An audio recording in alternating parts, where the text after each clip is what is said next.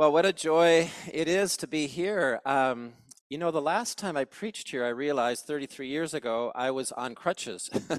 I sprained my ankle badly playing soccer, and I remember preaching sitting down actually. So it was this is brings back memories of being here. This is a church that I've been praying about, and we as a diocese have been praying for a very long time.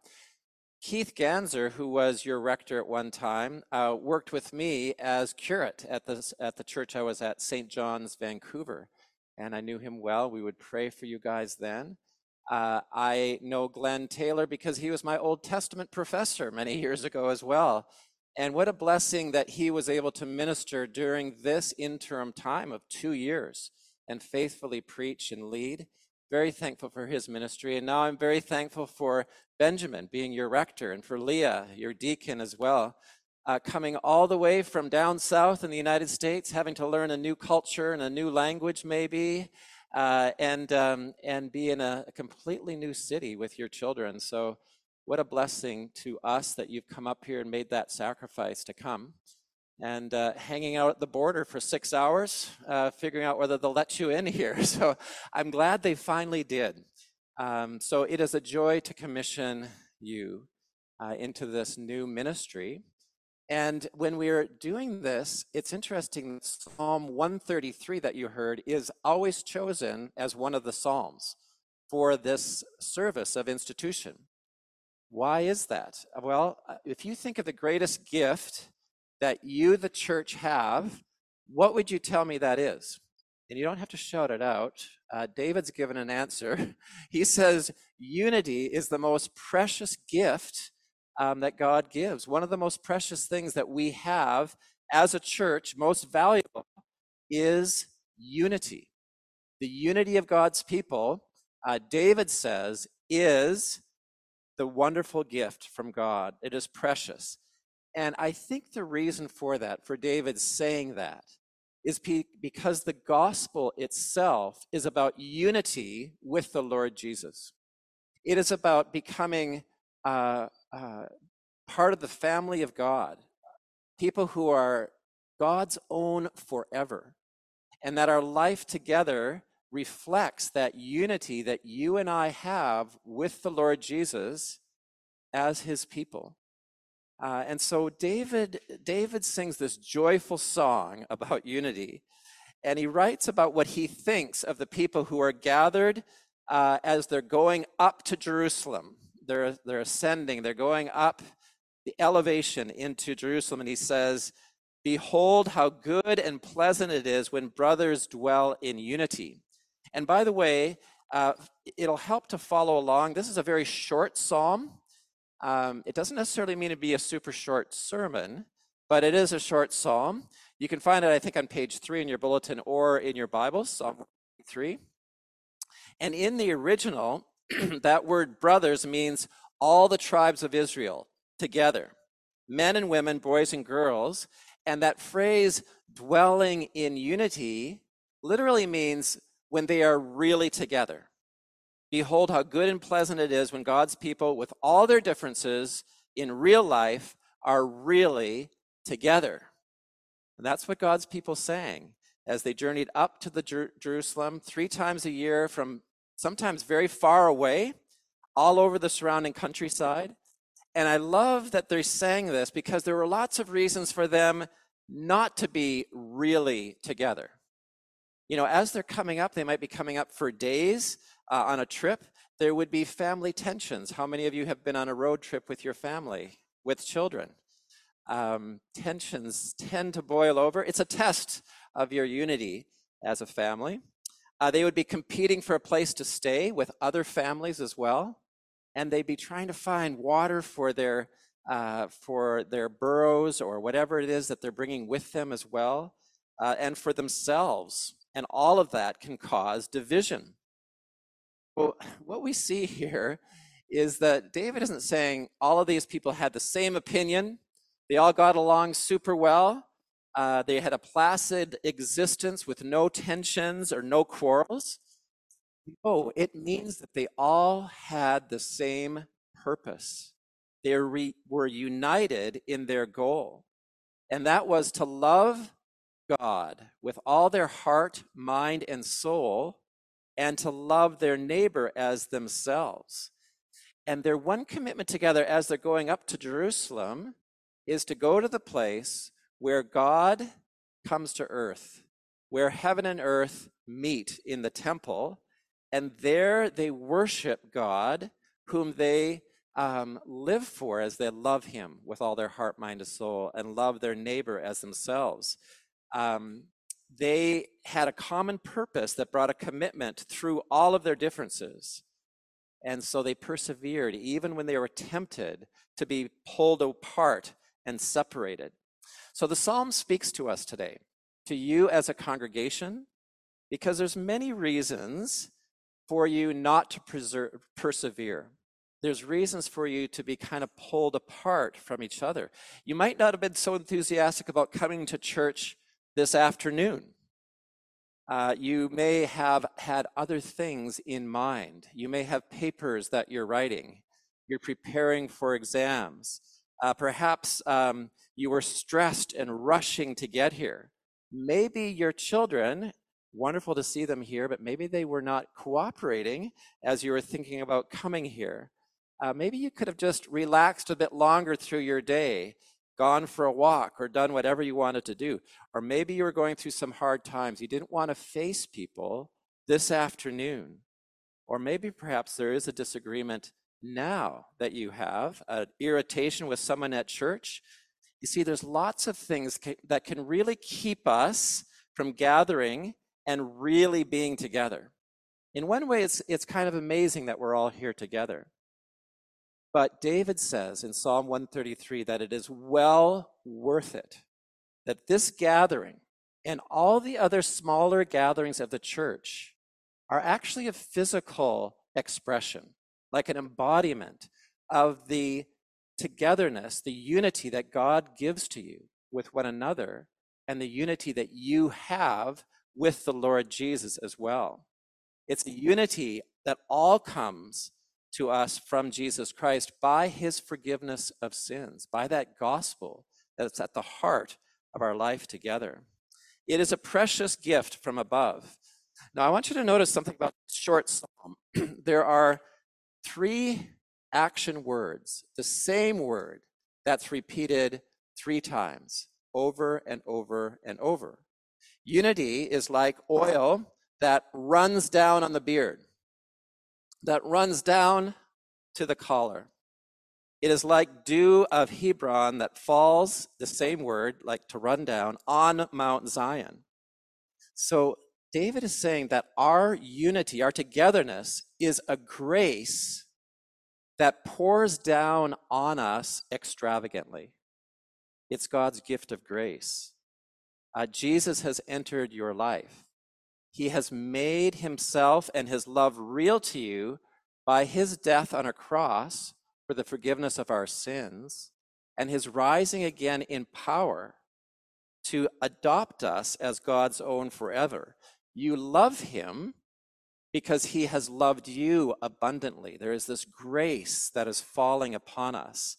Romans 5:5 says, hope doesn't put us to shame because God's love has been poured into your hearts through the Holy Spirit, who has been given to us. For while we were still weak, at the right time, Christ died for the ungodly.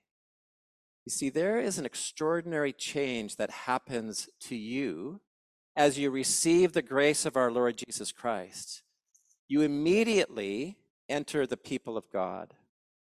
When you put your faith in Jesus, began to believe in him, you entered into this unity of people that's God's own. And you know the pictures from the Bible, several pictures of this gathering today. One is a picture of the family of God, into which through Jesus you have been adopted by grace. You immediately experience unity, love, and mutual support within the Christian community as a real family does. And secondly, the Bible talks about a body, the body of Christ, in which you are an integral part. You are needed. And that body is such a powerful, powerful picture of unity together. And thirdly, there is the temple of the Holy Spirit that God is building.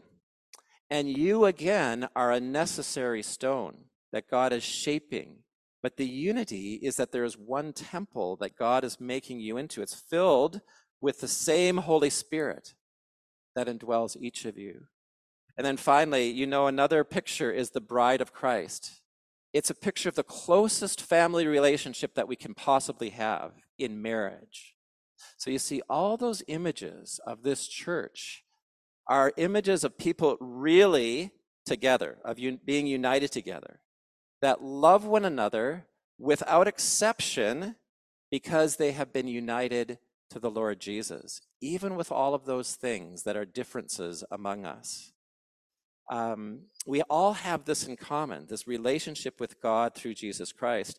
And not only that, we have this common goal to make that good news made known to others in this life, because God himself has given that to us as a gift to make him known to other people as a light that is in darkness, as a light that will never, ever be extinguished because you know the Lord Jesus Christ. And so Psalm 133 says, rejoice in this gift. It's God's purpose for his people. It is good and it is pleasant. And so David gives two precious commodities to show us why this gift of unity is so precious. And I want to, my sermon will end with those two pictures. And I want us to have that very much in our minds as we think of this psalm. The two pictures are of oil and of water. Oil and water. And both of them are precious in that society, in that time. First, oil. Ordination oil is what David is talking about here. And there's a recipe for ordination oil in the Bible. If you were to turn to it, you would see this. I have the exact recipe here with the ingredients. 12.5 pounds of myrrh, which is a sweet sap. It's very, very expensive. 6.25 pounds of sweet cane. And we know what that sweetness is. It's an aromatic reed. And then there's 6.25 pounds of sweet cinnamon. And finally, there's 12.5 pounds of cassia, which is a bark that is like cinnamon, but stronger. So they're very, very expensive ingredients. As you can imagine, there was a strong, beautiful scent that came from it. It's costly. If you added it up, math majors here, 50 pounds. 50 pounds of oil. It's all spices that are mixed with the oil. So David sings in verse 2 that costly oil permeates everything.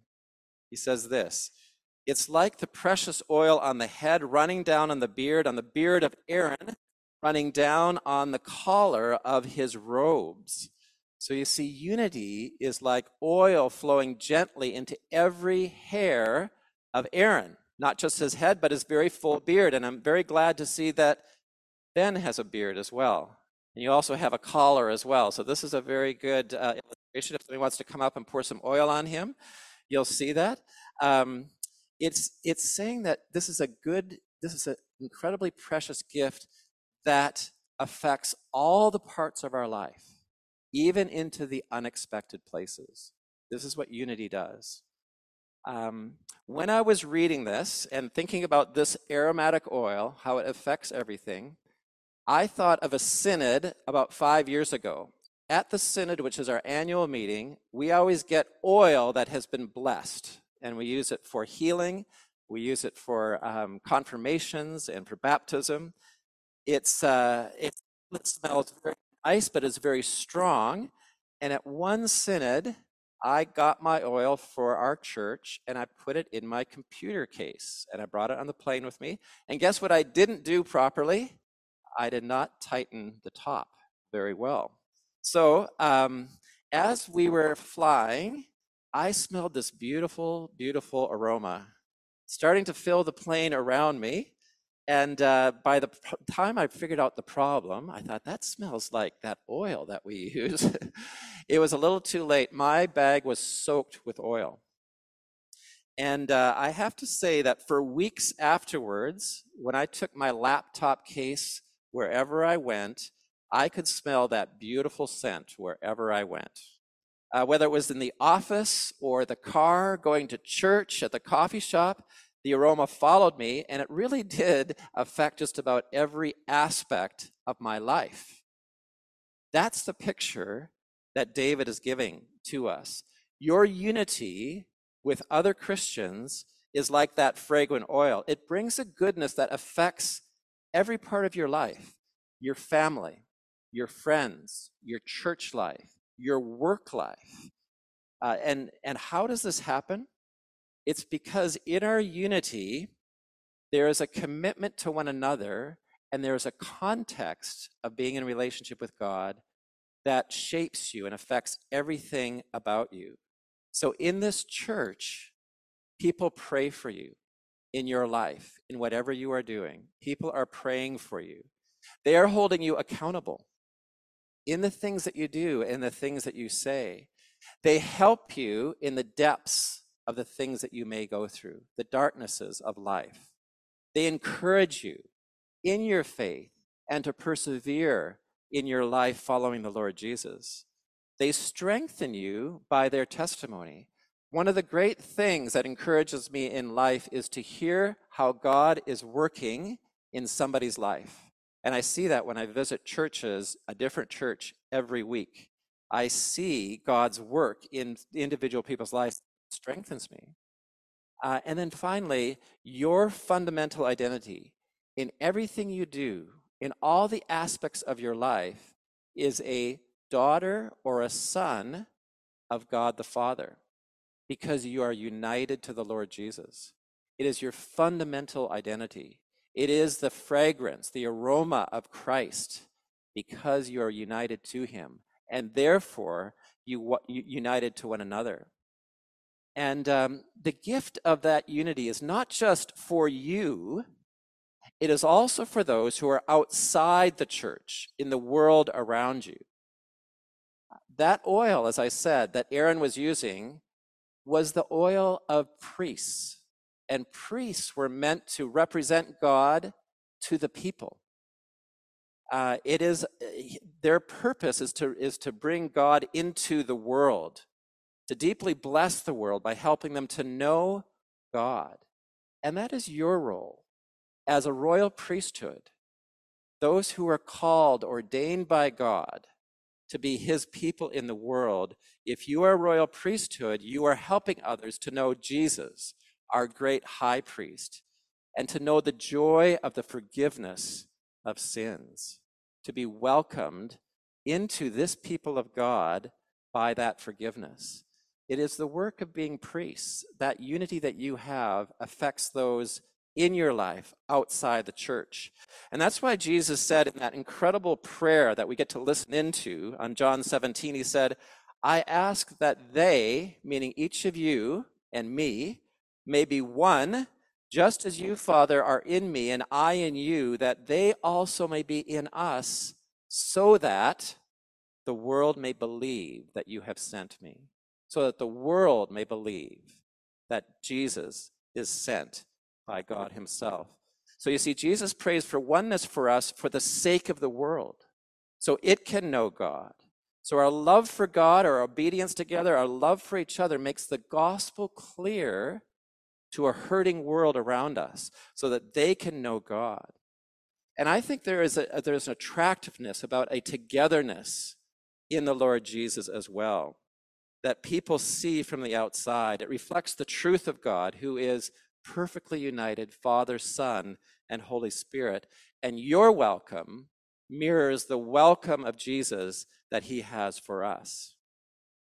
I love the vision of, I like your website. I check out websites before I come. I like your website because it's really clear and it's conversational, and it tells you about who you are, and it tells about the gospel as well. And one of the things you say there about who you are is that you will epitomize well what being the church in downtown Toronto means. Helping each other mature spiritually as brothers and sisters in God's family, and representing God well to those who have yet to know him. You are representing God well to those who have yet to know him. You want the world, the people outside the church, to see the life God has given to you together and to share it. Our precious unity is valuable for your mission. It reflects the gospel of our Lord Jesus Christ. And then finally, the second picture is not only of oil, but it is of water. And David chooses this because water is the most precious commodity in the Middle East.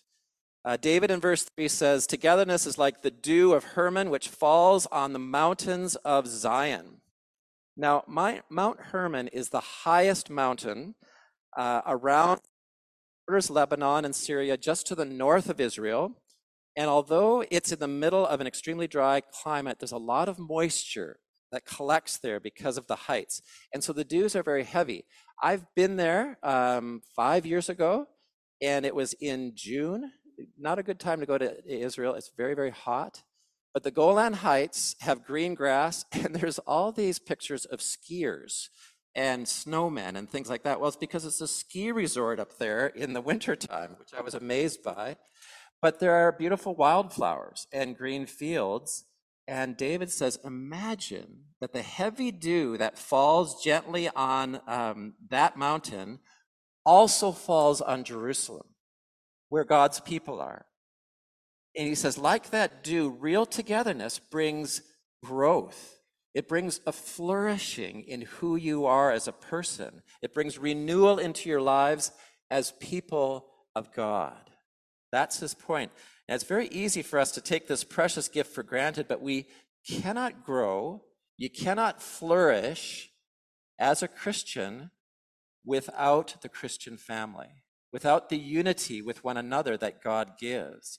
If you're not really together, you will become spiritually dry and lifeless. You will be like the desert that David saw without that dew. And there's a great temptation for us in our busy life to forget how vital it is to your life and to your growth that you have a togetherness with brothers and sisters in Christ. There's many substitutes to being in church or in small groups. There's many pressures to neglect being involved in the life of God's family. And that's from the very beginning of the church. That's why Paul says, don't neglect meeting together. There's many pressures, but we simply cannot grow and flourish in our relationship with God without the togetherness of Psalm 133. Embrace that togetherness, David is saying. Rejoice in it. Physically place yourself under God's grace by gathering together. It will be a blessing, he's saying.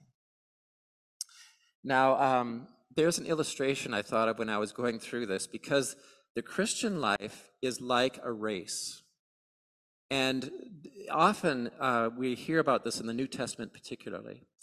And one of the races I like to watch, I'm not a big fan of watching on television bikes racing, but there's something about the Tour de France that I love to watch. So I actually watch it every year. And the thing that's amazing is the extent to which those cyclists go to finish. And especially in the parts where they go over the Pyrenees, the very high mountains, it is just, I don't know how they do it. It must kill them. One of the winners of the Tour de France a number of years ago, his name was Chris Froome, he said this. Listen to this quote. I wrote it down. I thought he said this. He said, there was a moment as he was going up the mountain that I felt this could go the other way. I am in difficulty, not going to make it. I was on my absolute limits. I felt like I was dying 1,000 deaths up that mountain. But he said, being with teammates make it a lot more manageable. And I thought, this is a picture of the race of the Christian life. We are all individuals. We are running this race to the finish, which is Jesus Christ himself, who will one day come for us in all glory. But you and I cannot flourish. We cannot even finish the Christian race without real togetherness. We need each other. We each face these kinds of mountains that are great challenges to our faith, but being brothers and sisters in Christ together is the way to flourish. It is the way to be refreshed, to be strengthened, and to grow in your life. And there's many ways that happens. It happens by your prayers for each other. God, help my friend, my family member, my colleague to grow. It's by our example of life, our example of persevering. It's by our sharing of God's word with each other.